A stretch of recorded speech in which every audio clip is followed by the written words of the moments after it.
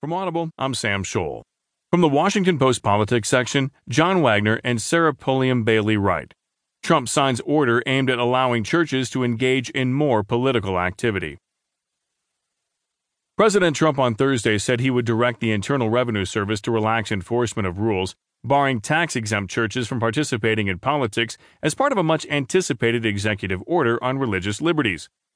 The order, which Trump formally unveiled in a Rose Garden ceremony with